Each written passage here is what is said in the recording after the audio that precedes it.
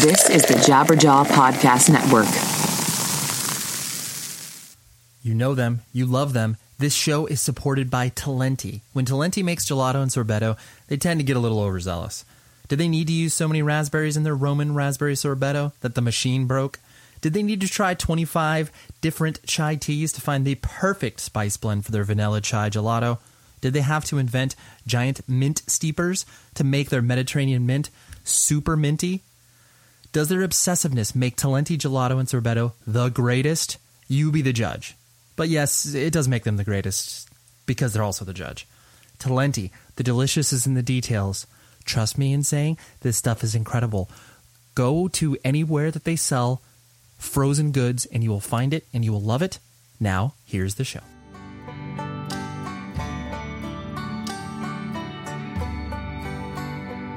Hello, and welcome to another episode of 100 Words or Less, the podcast. I'm your host, Ray Harkins. We're hanging out, talking music, most specifically independent music, because, you know, that stuff doesn't get as much coverage as, all the mainstream stuff, the stuff that everybody likes, you know? I was watching a little bit of the NBA awards last night, and it's just always wild to see people who have transcended music and are, just a pop culture icon. And it's like watching Drake host the NBA awards. It was like, oh yeah, like that's wild. Clearly, the people that are in our scene are not completely destined for that, even though some do make it through. But anyways, I digress. That's not the point. The point is to focus on our guest, and the guest is Al Brown. He plays in a band called Dangers. He's the lead vocalist. He's also been a fixture in the Orange County / LA County, whatever, Southern California hardcore and punk scene. Always a very opinionated dude, not in like a dickish way, just, he has his opinions. And we get really into that on this show because him and I have never had a discussion about this stuff. There's a little, lore that travels around him in regards to there was a time where a lot of violence was being threatened on him, in and around the whole sort of crew mentality and all that sort of stuff. So we really get into it, and I loved how honest he was and how frank and open, because, that stuff is really in the past, and that's not something that fortunately plagues him currently. But that was it was just a great discussion, and I like that because really I haven't gone anywhere near there in the 5+ years of the show as far as the crew mentality and all that sort of stuff. It was a great discussion. And what else do I got to tell you? Well, I have to tell you, happy summer, right? I hope you're traveling, seeing fun things, doing fun stuff, because that's what summer's all about. And happy 4th of July, because by the time that you listen to the next episode, that will be in our rear view mirror. And hopefully you don't hurt yourself by holding a firework longer than you should be, because I definitely have done that. I think everybody has done that. I've fortunately not lost any fingers or hands in any weird accidents, but I think there's always that level of obsession when it comes to exploding things, I think that especially from a, young boy perspective of like, oh man, I'm 12 years old. I have to find the biggest half stick of dynamite. I got to find an M1000. I can't wait to blow those things up, right? I gotta have a friend that visits Mexico and gets me a bunch of illegal fireworks. Oh man, good times, right? Or those little poppers, right? Those poppers are annoying. Let's be honest. Like, even when I was throwing them at a earlier age at people's feet or their shins, they were annoying. So hopefully you're not annoying anybody this 4th of July and you're just having, some good, clean fun, right? Let's see, what else do I got to tell you? Well, I've got to tell you that a bonus episode is going to be dropping in the next couple weeks. I did one with my very, very good friend Joey Cahill from 6131 Records. We did it on early 2000s, like old school hardcore. There was a real boom around that era for bands that sounded like traditional hardcore, but they they're maybe putting their own little twist on it in some capacity. And I think a lot of bands were kind of forgotten about and don't last as long as far as on the tips of people's tongues. So we did a deep dive into that, which was super fun. So I'll be doing that probably the next 2 weeks or so, because you listeners really enjoyed the skate rock episode that I did with Shane from Silverstein and Lead Singer Syndrome podcast. So yeah, that's what's up. And then speaking of podcasts, I have to tell you about my good friend Tom Mullen. Does the Washed Up Emo podcast. Clearly, it's part of the Jabberjaw Media Network. So if you like podcasts, because I get questions occasionally from people emailing in and being like, "Hey, what shows do you listen to?" That's a bad question to ask me because I could just punish you for like hours in regards to the podcast that I listen to. And, not all of it has to do with music because clearly I'm a one-trick pony, I was going to say. But yeah, I have diverging interests. But if you like music and you like podcasts, you definitely need to dive into all of the Jabberjaw shows. And specifically, I'm highlighting Tom's show, Washed Up Emo, does a great service of, focusing on people that have, created that scene or have been involved with it for quite some time, playing bands around it. It's a very informative discussion because, I think there's a lot of times where certain people, get short shrift and they don't get recognized for the cool, hard work that they've put into certain things. So, Tom's show is great, and you can listen to it on any podcast catcher possible. And then what else do I got to tell you? Well, I'll tell you more at the end of the interview. But, here's my great discussion with Al Brown. Just a good dude, vocalist of Dangers, just doing the damn thing. And he's a teacher, too. I love it because this is the epitome of a person who's grown up completely influenced by punk and hardcore and are taking these principles out in the real world and, making changes. I love it. So here's Al, and I'll talk to you the show.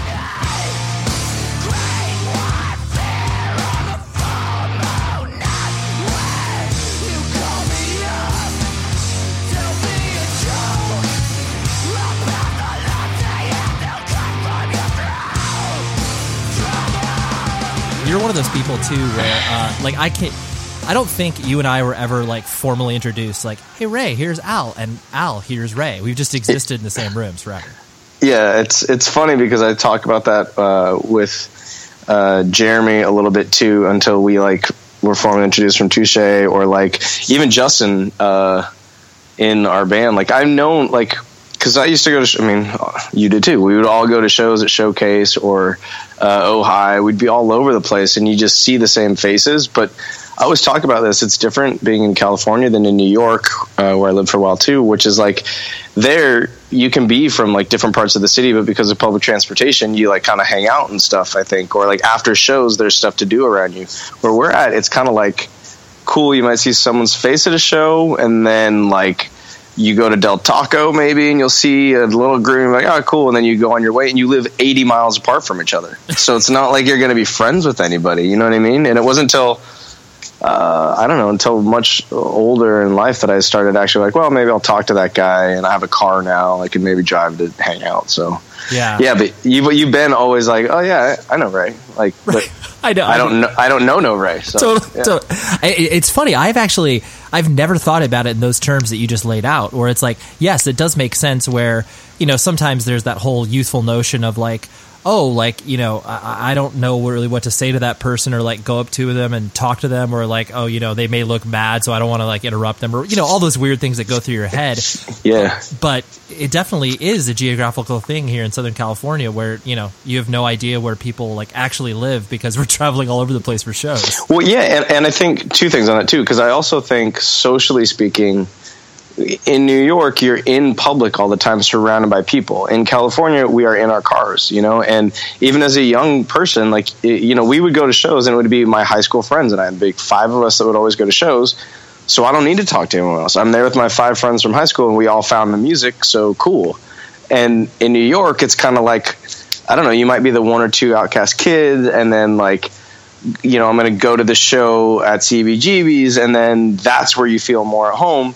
And you're used to being in public. So it's sort of I don't know, it's a psychological thing that I definitely notice as well. You say hello to people more often when you're in New York. I do, at least. Or you'll wave, or you can comment to strangers a little bit more. Here, it's sort of cool, we both like this music, but I don't know anything about you. See you later. I'm getting in my pod, and I'm going to close the windows, and I'm not going to have to talk to anybody. Yeah. And it really is how it is. So yeah, it's a lot to ask of 16-year-old kids as well, I think, to connect, even if you see someone, which is crazy because that's what the music's also all about, you know what I mean? So no, totally. But then it's through usually proximity is when you become close to people, where it's just oh yeah, either like you said, either go to high school or they live close to you, so those are the people who you naturally gravitate towards. And then others, it's like you said, it's that sort of passing acquaintance that you have. Yeah, but then at the same time, see what happens just with the nature of the music and how stupid and crazy it is, it's like most of my high school friends do not go to shows at all anymore, even though we're all still close and like this is part of their past, whereas I'm still playing in a band. So what ends up happening is like I tend to think of us either as the more enlightened or the idiots who stick around with this crap. Right. And you're like, well, we're all the 18 people who have stuck through it, and now we're still here. So now I get to know you. You know what I mean? It's kind of a battle of attrition to a certain extent, and then you're like friendly, I suppose. Right. Yeah. You're both on the same playing field where it's just like, oh yeah, we're sitting here in our mid 30s and I guess this is like, this is our lot in life. Yep. This is it. Everyone else wised up, but it's good to see you're still here. Cool. Yeah. Hi. How's it going? Exactly. But I recollect, I mean, my first real memory of you being like, oh, like that's Al, and, you know, I've seen you at shows and everything was, you know, obviously when you were putting on Sync with Cali. And I think it was, what years did you do it to and from? Sync with Cali was, let's see, 2001, 2002. So 2002 to 2005. Okay. 2002 to 3 to 4 and 2005. Yep. Okay. So I think it was, I want to say it was 2003 or 2004. I can't remember. I think it was 2000. Was it 2003, the first year that Modern Life played? Yeah. Still right down by the beach, right? Yeah, exactly. Yep.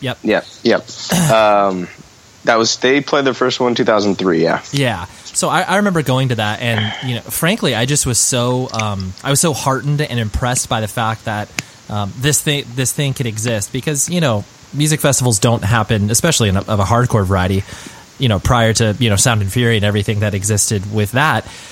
It was impossible to pull off because, I mean, for a myriad of reasons, but I just remember being impressed, like, hey, this is cool that, you know, you pulled this together, and it was a positive vibe, and I just always remember being like, wow, that was cool. Well, yeah, I think what happened was, so I was in Miracle Mile before that, and what happened was I had been living on the East Coast. I was going to school at Princeton in New Jersey, and so I had been going to shows over there. And we had gone to a few shows in Wilkes-Barre where they put on posse numbers. And, like, I just remember being like, man, I want to go. I remember being in high school and being like, seeing all, like, 10-Yard Fight and bands from here. You know, Strife was playing it, and, I don't know, In My Eyes. And I was like, oh, man, I need to go to posse numbers. So I don't remember how it happened, but Miracle Mile figured out how to get invited to a pre-show, which was like, I just really wanted to go to the show when we went. And when we went in 2001 or 2002, I was just like, dude, this is so cool. Like, why don't we have that? Like, we should be able to do this too. It doesn't look like that hard, naively sort of. And I realized there was literally nothing like that on the West Coast. So I was like, well, let me see if I can figure out how to pay for it. And I got a grant through school for $5,000 to put on something that was totally non-related to school, and it had to be research or an event that was extracurricular, and I had to, like, give back to the community. And I won the grant from school, and I was like, all right. And so my whole goal was just to perpetuate that $5,000 and to put that on, like, the rental and all the equipment that we needed, and then to hope that there's enough tickets to pay all the bands. And it worked, I guess, you know. And the other thing that I wanted to do was to say, like, I know I'm from the South Bay. I'm from Redondo, Manhattan Beach, and, like, punk on the West Coast started there to me. You know, it was Black Flag went to my high school, Circle of Jerks went to my high school long before I was there. But I was like, as much as this place doesn't seem like the cool punk place, like, this is where this shit started. So I wanted people to be able to come down and then see, like, you can still go to the beach and have like, this is what California is too. So right. It was, looking back, I mean, I was 19 when I did that, you know, and I was, like, super stressed. And our bassist, Tim, he's one of my best friends still. He was, you know, he was helping me do it. And in the end, what I really came away thinking was, like, you know, it took bands to have the mentality that I had, which is, look, I can't guarantee you any money.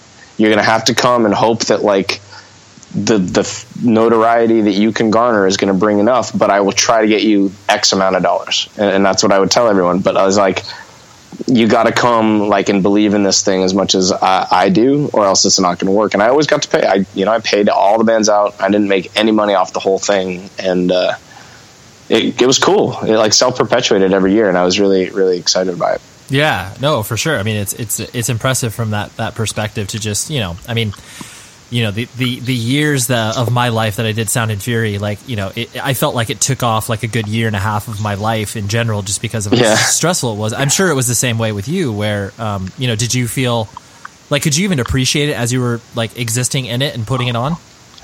I think because I was also doing undergrad stuff on the other side of the country every year that I put it on. That's what people don't really understand about the whole thing, was like, and that's how I got bands to come from the East Coast as well, because I could meet them personally. But what was really hard was I couldn't go to the venue necessarily, or I couldn't have everything. I would come home for summers, obviously, but I like had to do everything like from afar, and the internet was not what it is today. And so it took so much time to just call and then like write this email and write that email. But I didn't, when I was doing it, I basically looked at it as like I didn't really like school I liked school, but I did not like where I was living very much. So it was basically it was work, but I treated it as a hobby to a certain extent. You know what I mean? I treated it as like, okay, now you finished your essays. Now you finished whatever work you were having to do for school. This is the fun thing that you get to do. And that's how it was for the first 3 years. And it took a lot of work, a lot of effort. Tim helped me a bunch. But then it kind of got to be a little frustrating when like the venue that we normally used, what happened for the fourth one, what happened was the venue we normally used had a shooting at a quinceañera about a month before we were supposed to have it. And I was still on the East Coast, and they called me saying, sorry, we're not doing any live events. And that's when everything got fucked up. And I had to call all the bands and be like, hey, I'm not in California yet. I'm going to find another venue, but I can't tell you where it is yet. Just stay tuned. And that's and I understand from the band's point of view what happened was like, okay, that's probably not happening. We're going to go to this other thing. And I got burnt out on it when it got a little like political, because I know certain people didn't really appreciate me or know me very well, or like had the wrong view of me. And so, when Todd decided to and Riley were going to put on Sound and Fury to start, I was kind of like, if they would have told me that in the beginning of summer, I would have said, great, because I don't have a venue, you guys can go and do that. But no one told me, and I ended up losing $4,000 on the whole thing. Mm-hmm. So that's when I was like, fuck that. It's not worth losing money as a 22-year-old kid and working my ass off that people don't even understand how much work it takes. And then that's when it became like, I recognized how much work that it was, and I just got really resentful about it. But looking back on it now, like you said, anytime anybody does any sort of festival, then like I'm just amazed that they happen, that they occur. Totally. Once you get, even if it's just like a little taste of behind the scenes, you really are just like, oh yeah, this should be respected, praised, lauded, like protected. Like it's just 100%. It's crazy. So you mentioned born and raised in Manhattan Beach and Redondo area. What was your family structure like growing up? Like mom and dad in the house? Do you have brothers and sisters? Kind of crazy, non-traditional. So I grew up, my mom had 2 kids from her first marriage, who were, my sister's 11 years older than me, and my brother's 12 years older than me. And then she had me with my dad. And I think the dynamic, thinking back to it now, how crazy it must have been, because my dad is black and the rest of the family is white, and not white, but my mom is Spanish and Portuguese by blood, but for all intents and purposes was white. And then her 2 kids were half Polish by blood, so they were super white.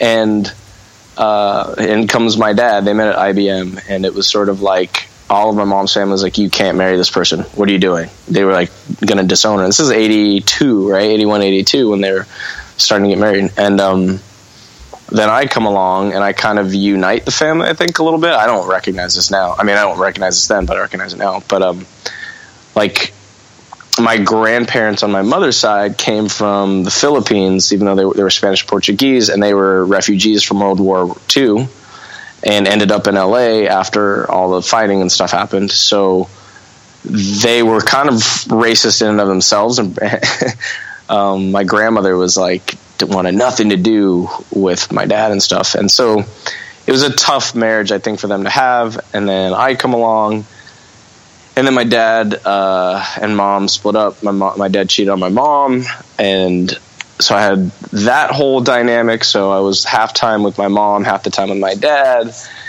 and living in like this really idyllic place. I grew up in Redondo till I was about 9, and then my mom, through her first marriage, she saved up a whole bunch of money and had a house in Manhattan Beach that she built herself. And I guess it's kind of like silver spoon with an asterisk is kind of how I felt like I grew up, because everything was sort of in between. Because I had, I was back and forth between my mom and dad, which was like dealing with that was, whatever. You're a kid, you try to figure out how to make everyone happy, and divorce, etc. I was kind of an only child, because my sister, by the time I was 7, she left for college, and my brother left when I was like 5 or 6 because he couldn't get along with my dad. So I was kind of an only child, but I also kind of had brothers and sisters. And then I was also like, I knew I was black, but I was also white, and I always felt like in between no matter where I was. I didn't feel like I like really ascribed to any one thing. I didn't feel alone, or I didn't feel empty. I just felt very much like I was unique, I think, all the time. So it was a really loving and supporting family, but it was definitely like, at one point there was 5 people living under one roof with no one shared the same last name. Right. And that was just my normal. And so when I would see like the majority of the other suburban like families that I would grow up with, where there was mom and dad in the house all the time, I didn't ever feel different or envious. I just felt like I don't know what that is like. I didn't feel like that was bad. I just felt like, well, I don't totally understand what it would be like to have my dad at home all the time, or to like have, the nuclear family. So, I mean, I really like how you phrase that in regards to, you were just kind of, you were living in a very multicultural and, sometimes volatile environment, but, and because of that, you kind of felt like you had to, blend into any circumstance that you were kind of thrown into. Yeah. And I think the other thing too is, when I look at who I became close friends with, I became close friends with 2 Turkish guys, an Egyptian guy, a half Swedish guy, and then 1 normal white dude. And that was kind of like my closest friends growing up in elementary school all the way through high school. And we all had different family experiences, I think. But, one of them lost their mom when we were 11.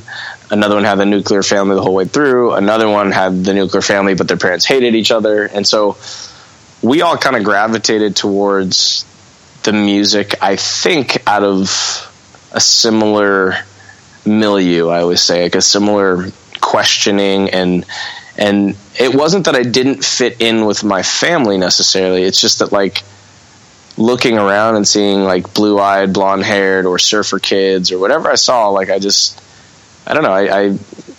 I guess the music found me, or I found the music. It felt like it was an inevitable sort of kind of one solved the other to a certain extent. Like music really was a place that I got to escape to whenever things were too frustrating. Sure.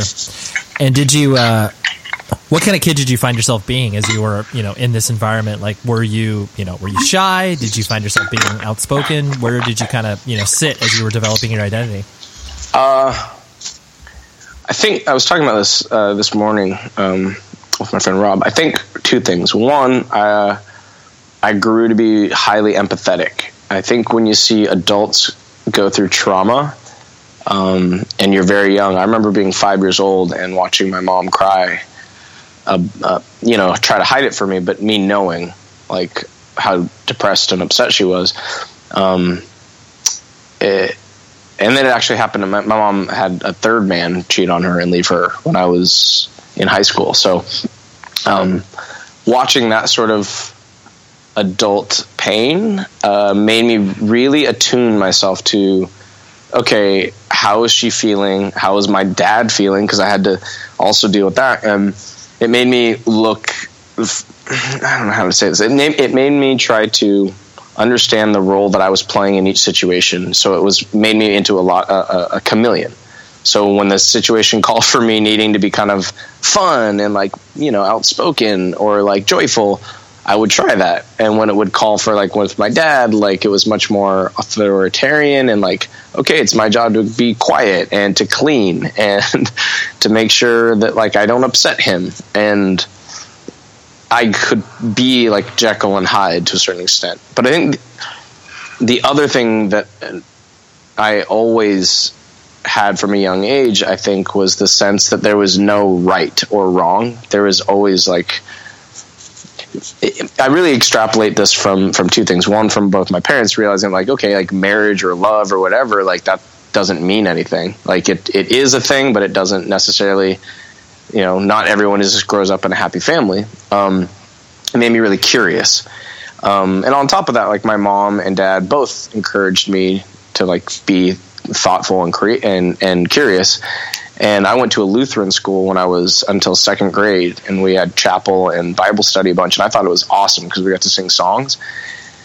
And I think I recognize more than the other people, though, in Bible class, I would always ask questions and be like, oh, well, how do we know this? Or like, cool, where is this? And I remember I got detention once for asking about Goliath because I had gone to see the dinosaur bones with my dad. And so I was asking where Goliath's bones were with my teacher. And she was like, we have faith in the parables of the Bible, and I didn't know what that meant. And I kept asking, well, where are they? Where are they? Until I got detention. And I went home and I told my mom, I was like, I don't want to do God anymore. Or like, I don't want to do religion class anymore.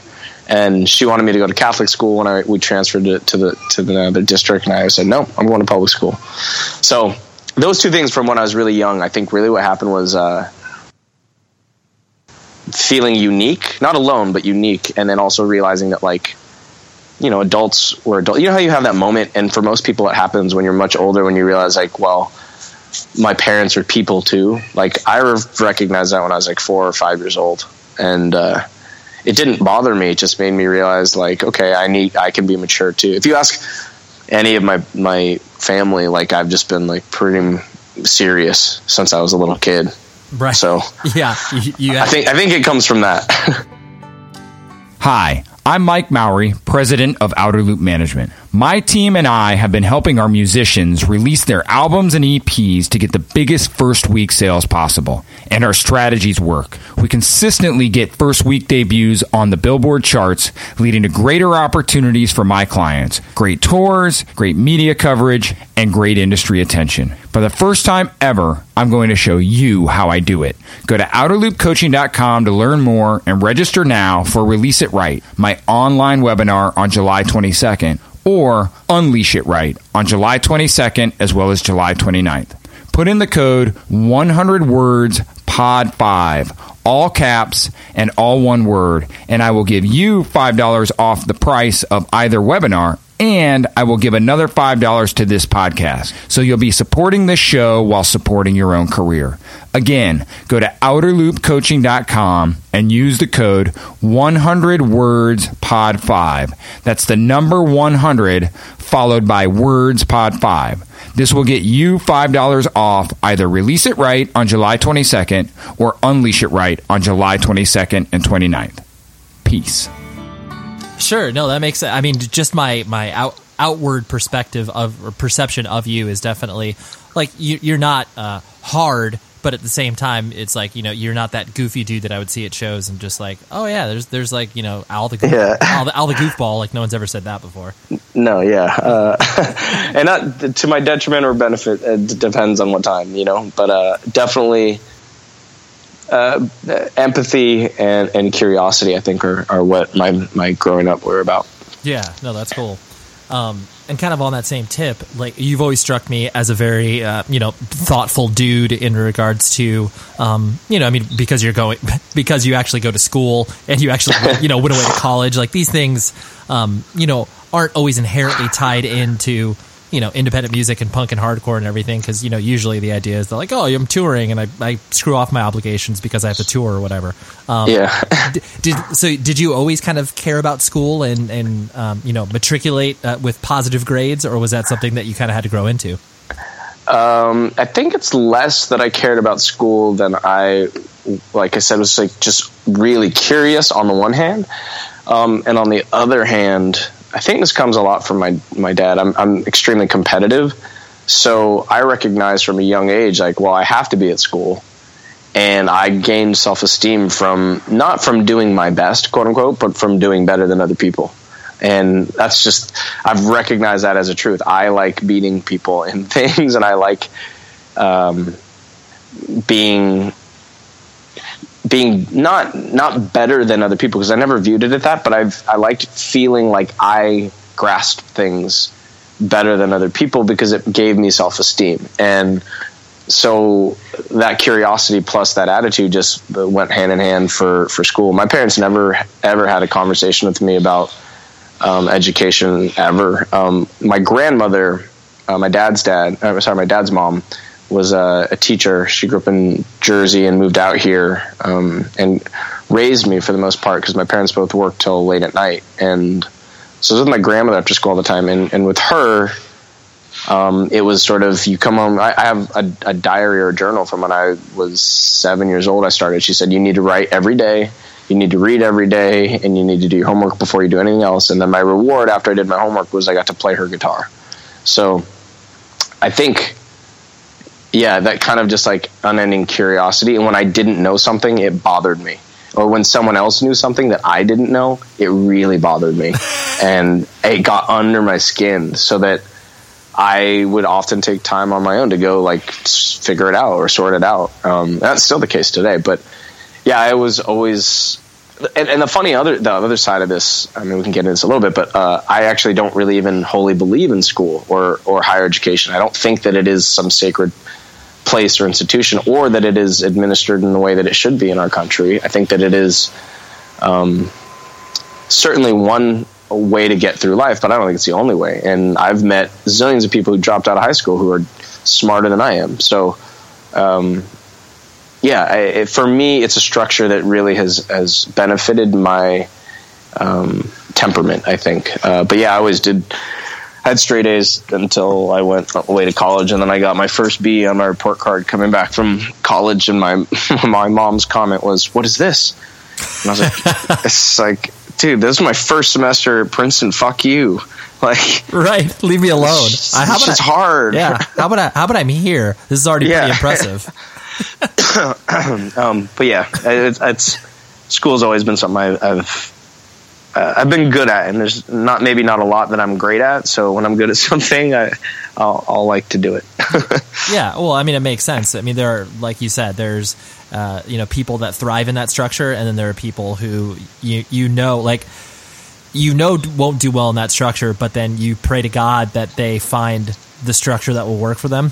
Exactly. There's this time, I mean, just as much as I do, the friends that are in the touring cycle, and as they get older, and you're just like, dude, it's not even so much like, oh man, you better have a plan B, but I'm just like, man, I hope you care about something else. Like, I hope you find that thing.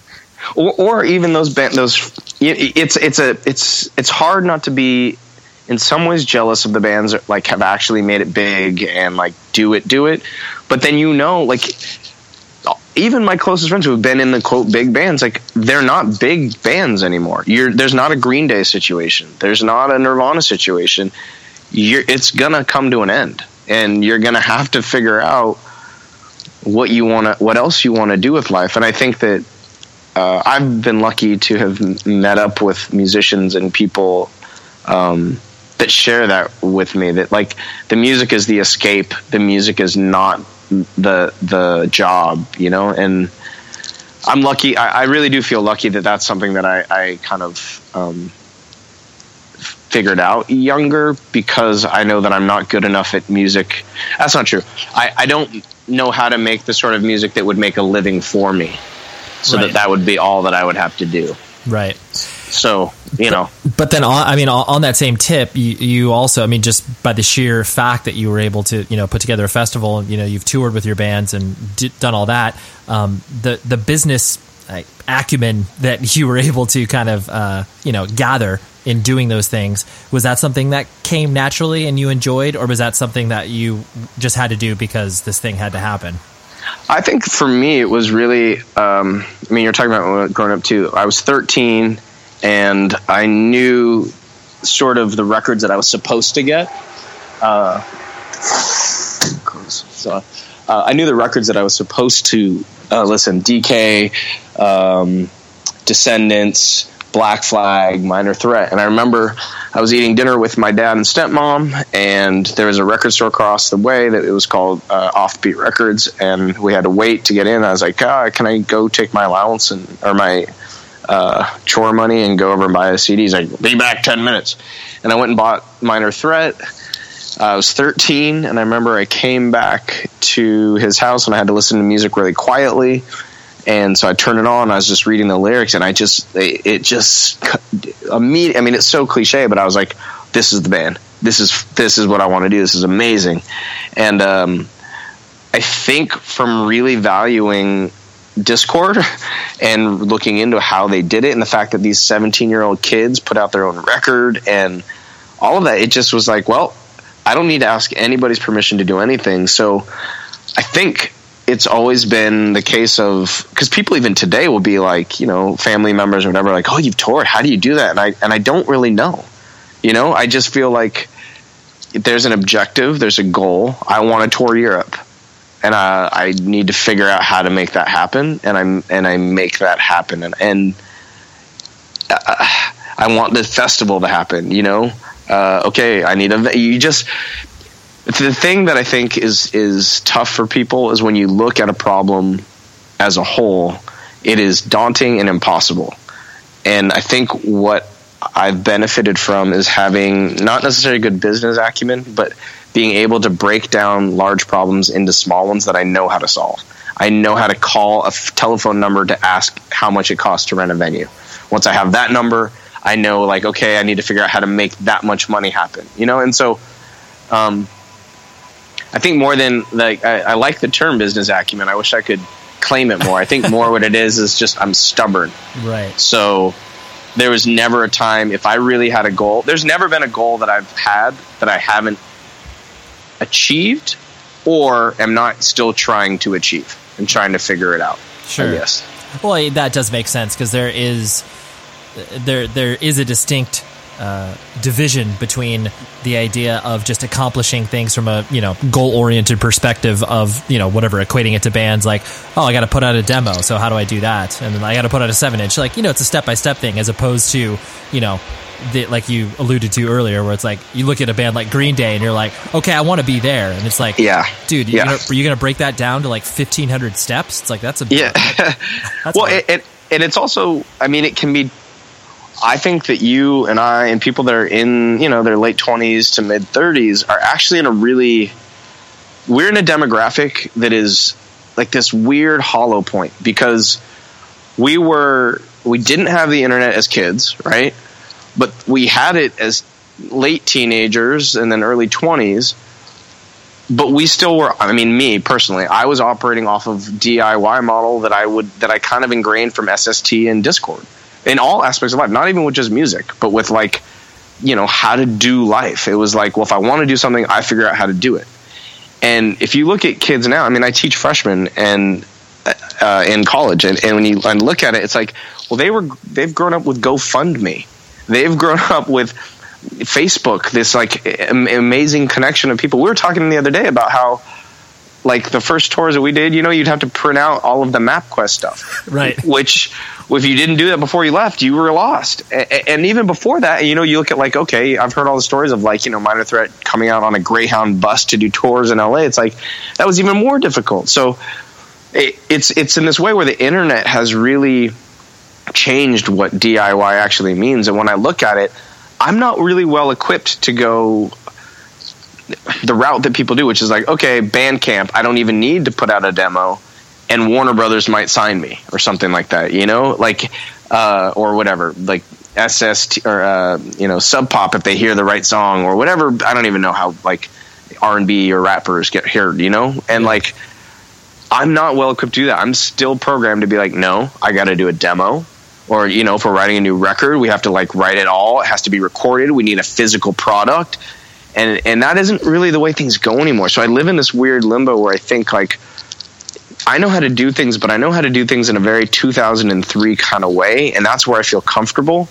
When I start trying to do things, I mean, I know how to do social media. I know how to be that kind of guy, I guess, but it's not my comfort zone with that is really slim. So, it gets tough. Yeah, well, yeah, I mean, it's a very good point. I've had those discussions as well, where the notion that we have analog experience versus the digital world, like, we're the last generation that experiences both of these things.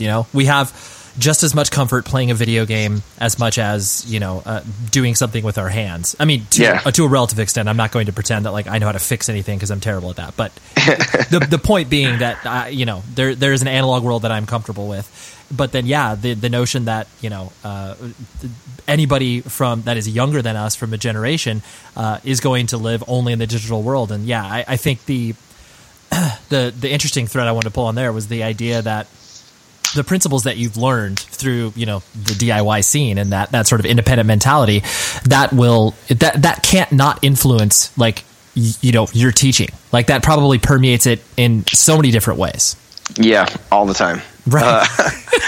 And to the point where sometimes I think like, man, I need to, I need to listen a little bit more to what my students might be saying than like really profess this way of doing it. But like real simple stuff, like even nuts and bolts, like, I still have my students turn things in hard copy, and they're like very confused sometimes. They're not allowed to have computers or phones in my classes, and they're like, well, how are we going to take notes? And I'm like, well, you're going to use a piece of paper and stuff like that. But extended even more to the point where I think what I've noted more than anything, because I also do photography and I still use an analog camera because that's how I learned. I learned on this camera.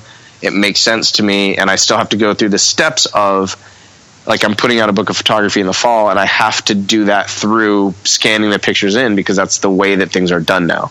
And I recognize that there's this, where I'm in a mode where, like you said, the analog kind of approach and the hands-on kind of approach is still, it's still alive, right? Vinyl records are, again, a thing, quote unquote. But what I recognize is that more so than the actual physical artifacts or the process, it's a metaphysical kind of differentiation, which is the younger generations are very comfortable that answers are out there and they don't need to possess them. That they can, as long as they know how to access the information or answers that there might arise, they have a comfort level. I walk the earth and I feel very much like I need to have in my brain the required information that I need before I leave the door, or else I feel ill prepared. When I'm traveling, when we're doing a tour, like, we still, we'll use our phones to like get around on Germany stuff. But like, if you ask anyone in our band, like, we all kind of like, I don't really need GPS very much because we like know where we're going. We've been there enough and we've done it where like I'm comfortable with how to get around. And that's something that I sometimes I think is a benefit for the younger generations because they're freer to sort of traverse the world without being hung up on like all these little facts that may or may not, the details that may or may not matter. But I do think what's lost is really, and this is what I impress upon my classes all the time. I teach rhetoric and writing as a assistant lecturer right now, but still finishing my PhD. So a lot of what I try to impress upon them is care for detail, like word choice matters, syntax matters, form matters, not just the general idea. And I don't know if it's just my take. I've talked to Justin about his classes that he teaches, and he feels similarly, where like details have just lost their import. And when you look at the national conversation going on or the international conversations going on, people just abstract to like these general facts or these general notions that just get rid of all nuance. And that to me is a really big danger. So I don't know if you can connect those two, but that to me is an analog versus digital world. Mm-hmm. It's really important. Like I equate detail with analog, and I equate sort of speed and movement and momentum with the digital sort of world. And photography is maybe a great place to look at it, because I have 12 shots on one roll of film, and I can take each one that I print costs about $8 to $9 just to go from taking the film and digitalizing it. So when I click, it means that's $10 of my life, versus someone who has a digital camera. They can go about and take 15 pictures all in one same spot and then go home later and pick the best one. And I don't know. That's not me. I want to do it right the first time, I guess. Right. No, I see what you're saying. You know what my favorite part of advertising on my podcast is the fact that I get to try amazing products and tell you about it, because this is stuff that I actually believe in. And this is 100% a company that I feel is doing some amazing things. So Away, they offer high-quality luggage that is designed to be resilient, resourceful, and essential to anybody that travels. And, you know, you're thinking to yourself, like, luggage, like, really? How cool can it be? This stuff is a total game changer. They sent one to me.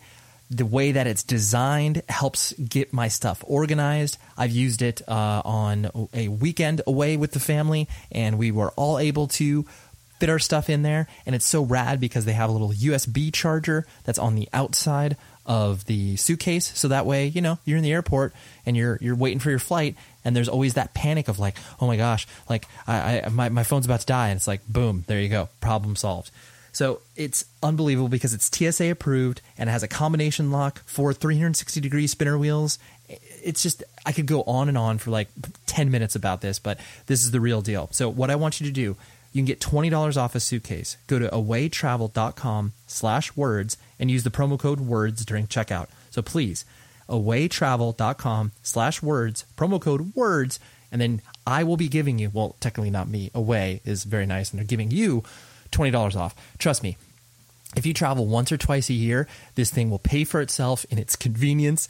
And what they do on top of all of that, you can try it for 100 days, you know, vibe with it, see what it's like. And if at any point you decide that it's not for you, you get a full refund. And shipping is free within the lower 48 states. So you've got nothing to lose. Please, awaytravel.com/words, promo code WORDS, $20 right back in your pocket in regards to the discount that you get.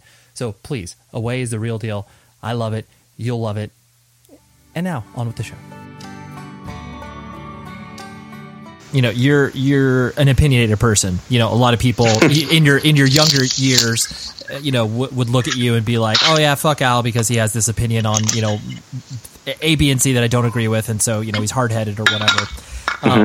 And you're not afraid to push buttons, from what I've noticed as well. True. Was that kind of something that was always sort of inherently part of you, or was that something that was kind of a function as you started to, you know, exist more and have stronger opinions in, you know, the world, that you're like, yeah, I push up against this for, you know, all of these reasons? How did that kind of manifest itself? I think I've always been a contrarian, which is not that word is used sort of like the word rebel. I think a lot of time it has some weird sort of dark respect, but I've always been someone whose waffles or wavers between skepticism and healthy skepticism and pure contrarianism. Now, as I've gotten older, I think what I've done is try to move away from contrarianism to really take arguments on their merit and to analyze them. But I really hold fast to skepticism, and I think that people in general aren't as skeptical as they should be. And I think maybe one of the differences, at least from like where we have met and where we've come from, is that it kind of goes back to that California thing we were talking about at the beginning, but I have never felt like, you know, when they talk about like crews or whatever, or like groups of people that are brought together by a form of art, I guess that's never really made sense to me since I was younger. Like, my friends were my friends because we grew up and had the same elementary school teachers and like made fun of the same people and got made fun of by the same people. That's kind of how how I felt like a connection to them.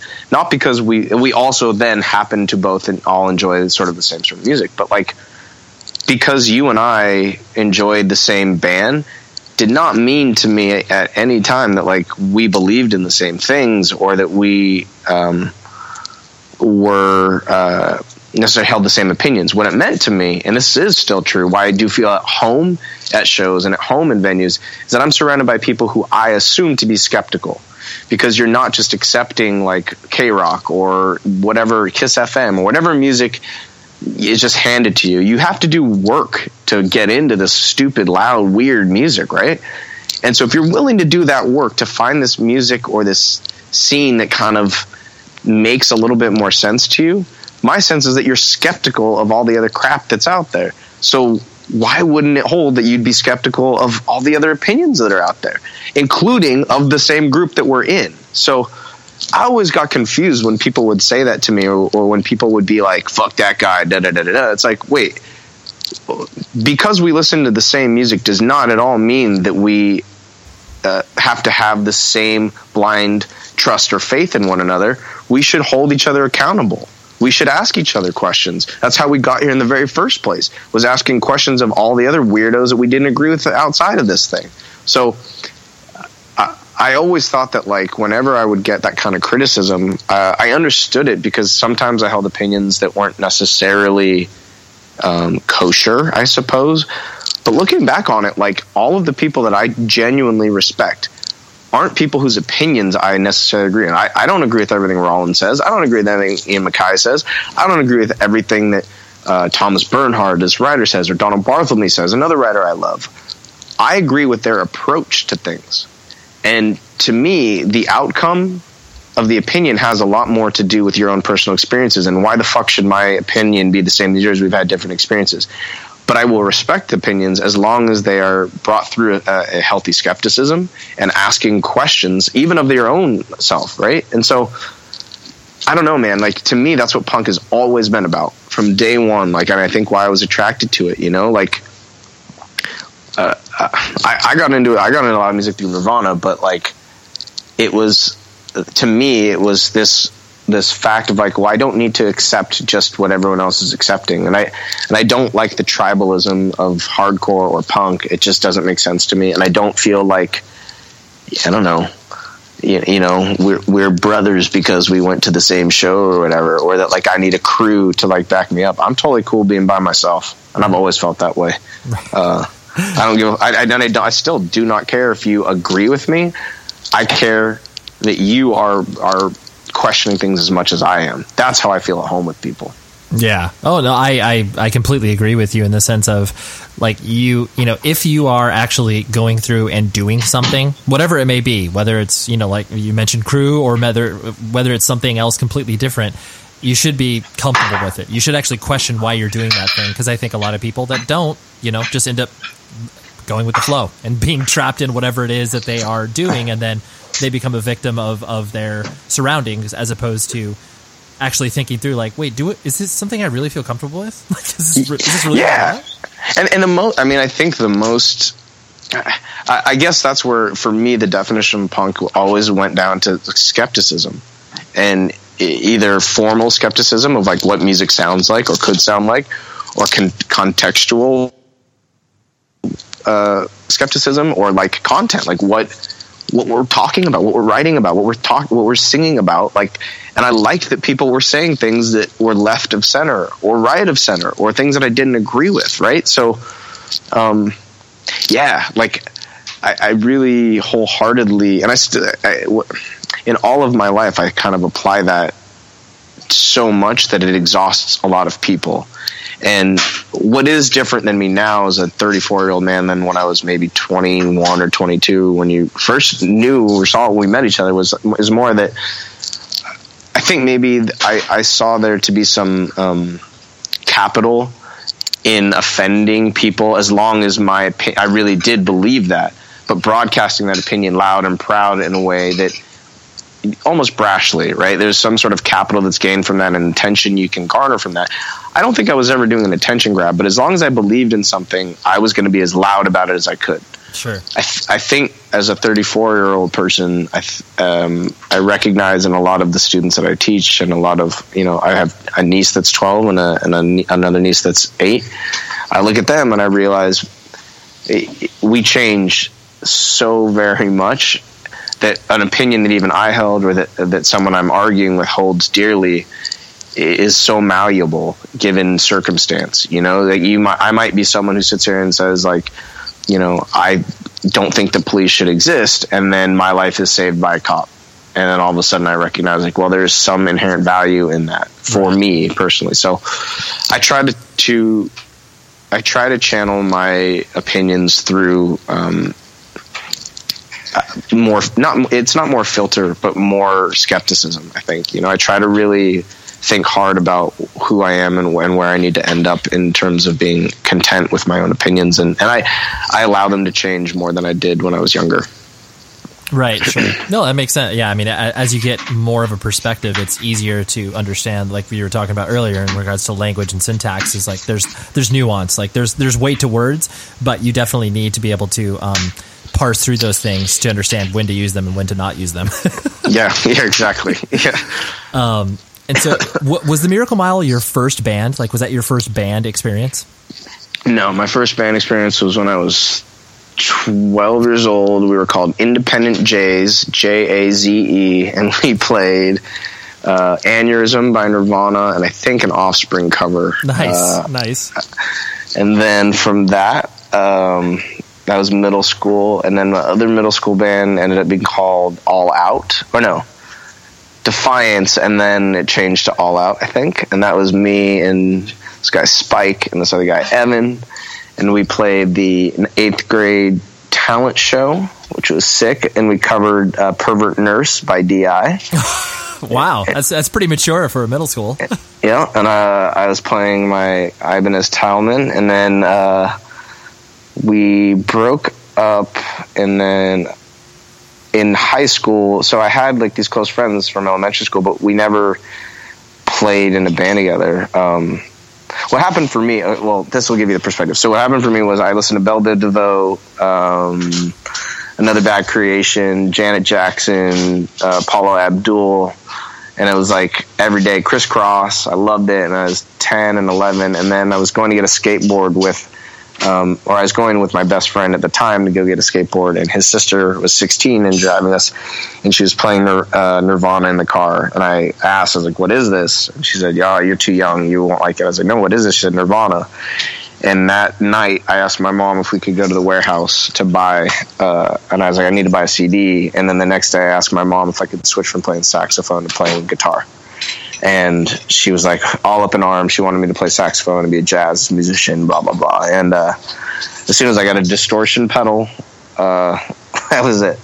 So since then, I've always been in bands. High school, I joined all my best friends. We were in a band called Miyagi, which we played many shows in Torrance and a few in El Segundo, where I live now. And we were all going to see like Death by all the shows where we would have seen you, like Death by Stereo, AN when they came through the PCH, or like all the shows at Public Storage, and then Chain, and Straight Face. I remember we loved Straight Face, Strife, all the bands, Insurgents. Oh, dude, I haven't heard that name in a while. God, I love Insurgents. So good. They're so good. Insurgents and God, all the new age bands. The C band that I just forgot came into my head. Collateral Damage. Collateral Damage, yep. And then, anyway, so we were going to all these shows, and like for us, it was like, well, we could never be on that level, blah, blah, blah, blah, blah. So, we played through high school and put out 2 CDs to all of our friends, but we knew we recorded, and it was awesome. But I always, in my back of my head, was like, well, I do want to tour all across the country. So Miracle Mile was when I got to college, and I was like, all right, so I'm not doing that band anymore, but I want to do a band. Like, I want to try to see if I can, like, and I think living on the East Coast, and I started going like, well, I don't know, these kids aren't that much older than me that are doing these bands. I could do this. And so started Miracle Mile with my best friend that I met in college in Italian class. He was wearing a Black Flag shirt. He's the only kid at Princeton that like I felt like I could connect with. So he and I just started writing songs in our dorm, and then I came home from that and had some young kids from my high school that were still in high school and asked if they wanted to be in a band, and we just started doing it. That's awesome. Yeah, I always like to hear the trajectory, because I always feel weird when I have a person on a show and I guess this is emblematic of a very random experience, but it's like Davey Havok has only played in AFI. I find it, and it's so weird. I'm just like, wait, like nothing else? It's like, no, I've just played in AFI for 20 plus years. It's like, yeah, it's crazy. It's so mind blowing. It's crazy. I mean, more power to them. It's like, and granted, you understand a band like that because they've gone through so many sonic changes that essentially, the first AFI was their first band, but they just kept the same name, Well, yeah, exactly. And he's actually been in 5 different bands. They've just all been called AFI. Is how it is in the end, Yeah, exactly.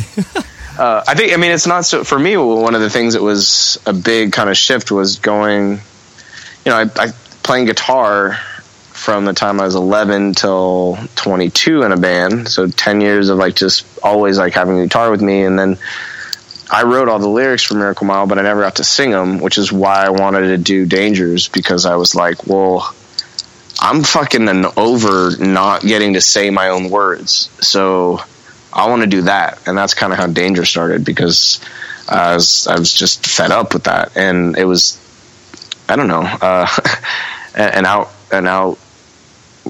it came out of that sort of frustration to a certain extent. And then the funny or weird thing is, not most people, but a lot of people now, if someone knows me from music, they usually know me from Dangers, and they have no idea that I play guitar. They have no idea that I record guitar on all our recording, that I write all the music, I write a lot of the songs and give them to the band, and we all go through them. And right, you're not just the loser singer. Yeah, it's funny. I don't mind it, but it's interesting when they find out that I play guitar. Like, what? And I'm like, yeah, I don't remember. And did you, on that same idea, did you immediately take, once you started to get in front of the mic and be a singer, did that come naturally, or was that something that you had to kind of learn to work up to? Maybe too naturally. I remember there was this moment when I remember going to see Bane at the Chain Reaction right after It All Comes Down to This came out, and I was on the right-hand side where Zach was, and I remember his guitar, he had a Portishead sticker on his guitar. It was weird. And I remember watching them, there's this moment where towards the end, there's a VHS of this somewhere that I need to find, but I don't remember what song even they were playing, maybe Both Guns Blazing, but they played the song, and it was like an outro kind of moment. And there's this tension because Zach was going crazy like he does, but then Aaron Bedard was trying to say some poetry in the middle of it. I think it was a Bukowski poem or something, but it was all lovers come this way, all true lovers pass through this or something. And I was remember being wait, do I like guitar now in this moment, or am I watching the singer, or what is it? And then I kind of felt when Danger started, it was just sort of, I thought I'll do what Zach does. Cool, I'll be here. I was I'll do what Zach does, but I'm going to do it on a microphone. And I kind of just decided how I sing how I play guitar. So it was a pretty natural progression for me. I never felt uncomfortable at all. It just felt now I get to jump into people instead of being afraid that my guitar is going to break. Right. Yeah, exactly. You're I don't have to worry about breaking an $800 guitar. It's I just have a $40 mic. Yeah, seriously. Well, and I think the one thing, Justin and I still talk about this sometimes. The one thing that is difficult for me is that I never, because it's hard for people. I always think about the person who doesn't listen to our band at our show, who's never heard our band, and how hard it is to understand the words. So it's the in-between stuff that always gets me in trouble, and or is the free form, try to figure it out. Sometimes I'm too wordy, sometimes I talk too much, sometimes I don't talk enough, and that's the only thing that I'm not graceful at, and admittedly so. It's one of those things where I've appreciated bands that talk, but not everyone does. And I don't know, it's how can you create a show and an experience for somebody that it really moves them and hurts their heart. So I just try to be as honest as I can, and sometimes it comes off poorly, sometimes it doesn't. So I don't know. It's funny you say that. Maybe I'm just projecting myself on this, because I was, people definitely always threw stones at Taken in regards to like, dude, stop fucking talking in between songs, and like, sometimes I would be goofy and silly, and other times I would say something meaningful. But I really identify with what you're saying in regards to bands that get up there, even if they're on tour, and they're saying basically the same stuff over and over each night, and no one recognizes that because they don't see that on a night to night basis. But you do want to create those moments of spontaneity in order to give people, like you said, that real connectivity where it's like, oh, I feel like what they're saying, even though they may be saying a similar version the next night, it's still inherently unique for this particular moment. Well, yeah, and what can we talk about this as a band a lot, which is that like, to be tight, you got to have it rehearsed well, and we practice a fucking shit ton in order to have it like be a tight band. I mean, that's, you guys are similar, and I think that being said, when I look at the music that like most really like, what are the moments in a performance that like grab me and hold on to me? I went to take my mom to see Feist last week, and watching her, like, it's those moments that you're not going to watch someone play live so that they can play exactly what the CD or record does perfectly in front of you live. You go for the things that are slip-ups, that are mistakes, and or that are embellishments, or that are improvisations, and to see what on that night the music requires of the person to do, and what the interaction, I think for us especially, because there's such a strong interaction between the crowd and the people, it's really exciting to be able to have some of the improvisation be not necessarily even in the music. It can be in like what just happened today. I mean, I think one of the most intense shows that I've ever played was we played in Connecticut, maybe 2008 or 2000. No, it was later than that, 2009 or 2010, and it was the first time we had gone to the East Coast, so we had never been out there, and we were playing it for people who were really close friends with Mitch Doobie, who had moved from Southern California over there, and Mitch really liked our band and introduced our band to a lot of people out there. And I didn't know Mitch that well, but I knew that he was close friends with everyone that were there, and he had been shot and killed in this armed robbery.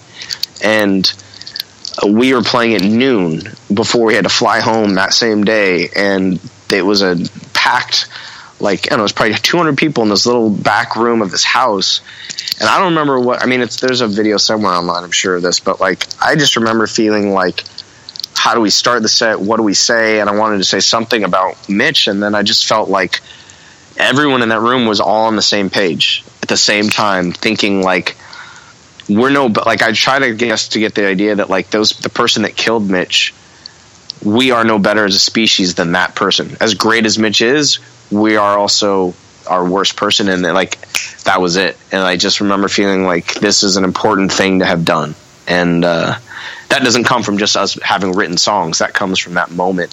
Yeah. Without the circumstances of that moment, it doesn't get heightened to what it was. Yeah, absolutely. It's a really poignant moment.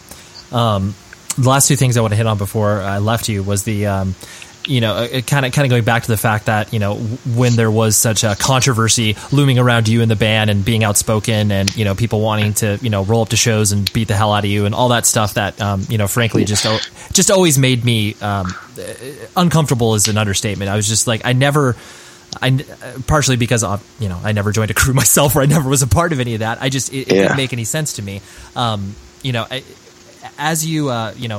As obviously most of that is in the past. I mean, people still have an opinion on you one way or another, but aren't acting out to the extent where they're talking about targeting shows and beating you up and all that sort of stuff. Do you how do you reflect on that? Is it just one of those things where it's like, I'm glad that's in the past, like that was so dumb when it existed? How does it all kind of exist in your head now? I was honestly even looking back on it now, I'm shocked that it was such a big deal to so many people. Right. I remember it because it was dangerous. It was our first show. We played at Sync with Cali because it was like, there's a lot of people in that room watching us, because I guess we put on I put it on, but also because people like Miracle Man, I guess, and they're interested in the new band. And I mean, from my recollection, I didn't say anything controversial. I said, hey, we're having a lot of people get hurt at shows. All of us who are in this room know who's doing it. So I feel like putting a name to it isn't a big deal. Saying that it's this group called FSU, that's not information that's new to anybody, but we should do something about it. And I still, to this day, remember when I said those letters, like, ooh, it was like I had said something that was like off limits or something. And really, I guess the clarity on that, maybe, because people might listen to this, like, it was that I was living on the East Coast and going to shows there where there was a lot of that happening. But what also is true is that no part of my name is mine except for the 4th. All of the other stuff belongs to other people. Right. So I've identified very strongly with my suffix, and I think one of the things, maybe one of the more poignant things, and this might happen for your son, I'm not sure if it happens for you, but my grandfather, my dad's side, passed away when I was 22, the day before I was supposed to go to lunch with him. He died on September 11th, 2005, and when I went over, my whole dad's side of the family grew up in New Jersey, but I was one of the first to get over to the funeral home and to go through stuff with my dad. And what I recognized during that whole process was that when my father named me, he hasn't talked to me about this, but I recognize it's the only time I've seen my dad cry, that my dad was really naming me more after my grandfather in a way than just himself. And my grandfather was a flawed man, but he was a black guy who grew up in Jersey, East Orange, New Jersey was where he raised his family. He grew up in Jersey City, ended up being city council in Jersey in the 70s. I found some video footages of him, like, calling out all these rat landlord people who were slumlording their citizens, and just a lot about my grandfather that I do respect. He was a black man who went to Cornell University, never got to graduate because he joined the war. But just trying to think about who my grandfather was has been a large part of my growing up in my own head. And I think that the 4th, to me, like, it's a way that I can connect into. I'm very big on family, and I'm very big on my progenitors and my grandfathers and my grandmothers and all the lessons. I've tried to open my ears to what they have tried to tell me. And so I think now, as a 34-year-old man who doesn't have kids of his own, I don't know that I would name my kid the 5th if I ever had one, just because they didn't actually get to know the 3rd, and he was fucking cool. So I think that there's like this weird pressure that exists. Maybe I'll leave you with this kind of idea, is that, like, I remember when we were burying him, one of the things that I recognized was, like, well, when they put the headstone in, I'm going to get to see what it looks like if I have a headstone, because it's going to say my name on it. And I went back to they didn't have the headstone ready when they were doing the grave, and he's buried in the same funeral, or the same cemetery as they filmed The Sopranos in, and his was one of the last. It's the Parnassus Cemetery. It's like a very historic cemetery. I went there to find his headstone and to kind of look at it, and this was after Sandy happened, and a lot of the cemetery had been screwed up, and there was like a lot of like headstones that had been gone, like swallowed in by the earth, and were missing, and so it was just gone. So I've yet to see my name on a headstone, but I do think that, I don't know, it's kind of I like that you named your son that. It's a thing that I think it will change and grow with him. It's even more with every generation, dude. You've got more to live up to, and more to, like, if you're a shitty dad, then, you know, he's going to have less to live up to. But yeah, no, dude, it's funny because, I mean, the whole thing, I mean, my father, the second, he died before my son was born. So he's never going to know my father, his grandfather. And and honestly, the whole reason that that my wife and I even, you know, went forward to having kids at that particular point was because of his death. And I was like, dude, I never got to meet Raymond Edward Harkins the first because he died before I was born. And I'm like, what the fuck was I waiting for? But yeah, I mean, ultimately it was the notion, like exactly the thread you're pulling on, of the connectivity that you feel to the family, and just this story tradition that gets carried on, where you're just like, dude, I am all these pieces, even though I may not have met them. I am all these pieces of these people that have come before me, and it's just this wild thing.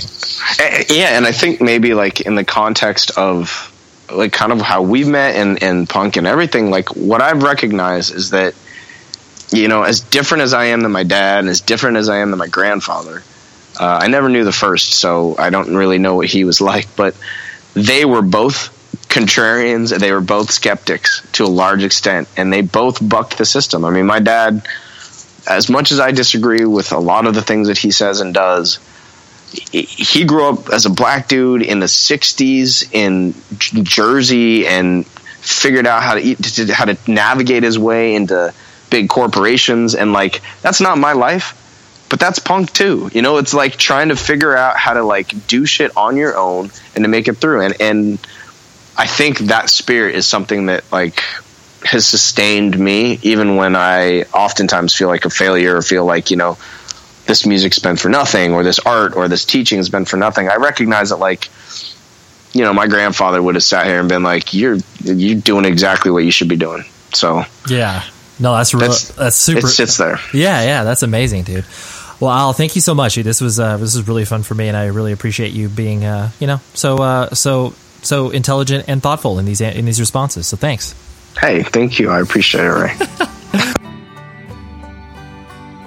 All right, there was Al, and thank you very much, Al, for hanging out on Skype with me one afternoon.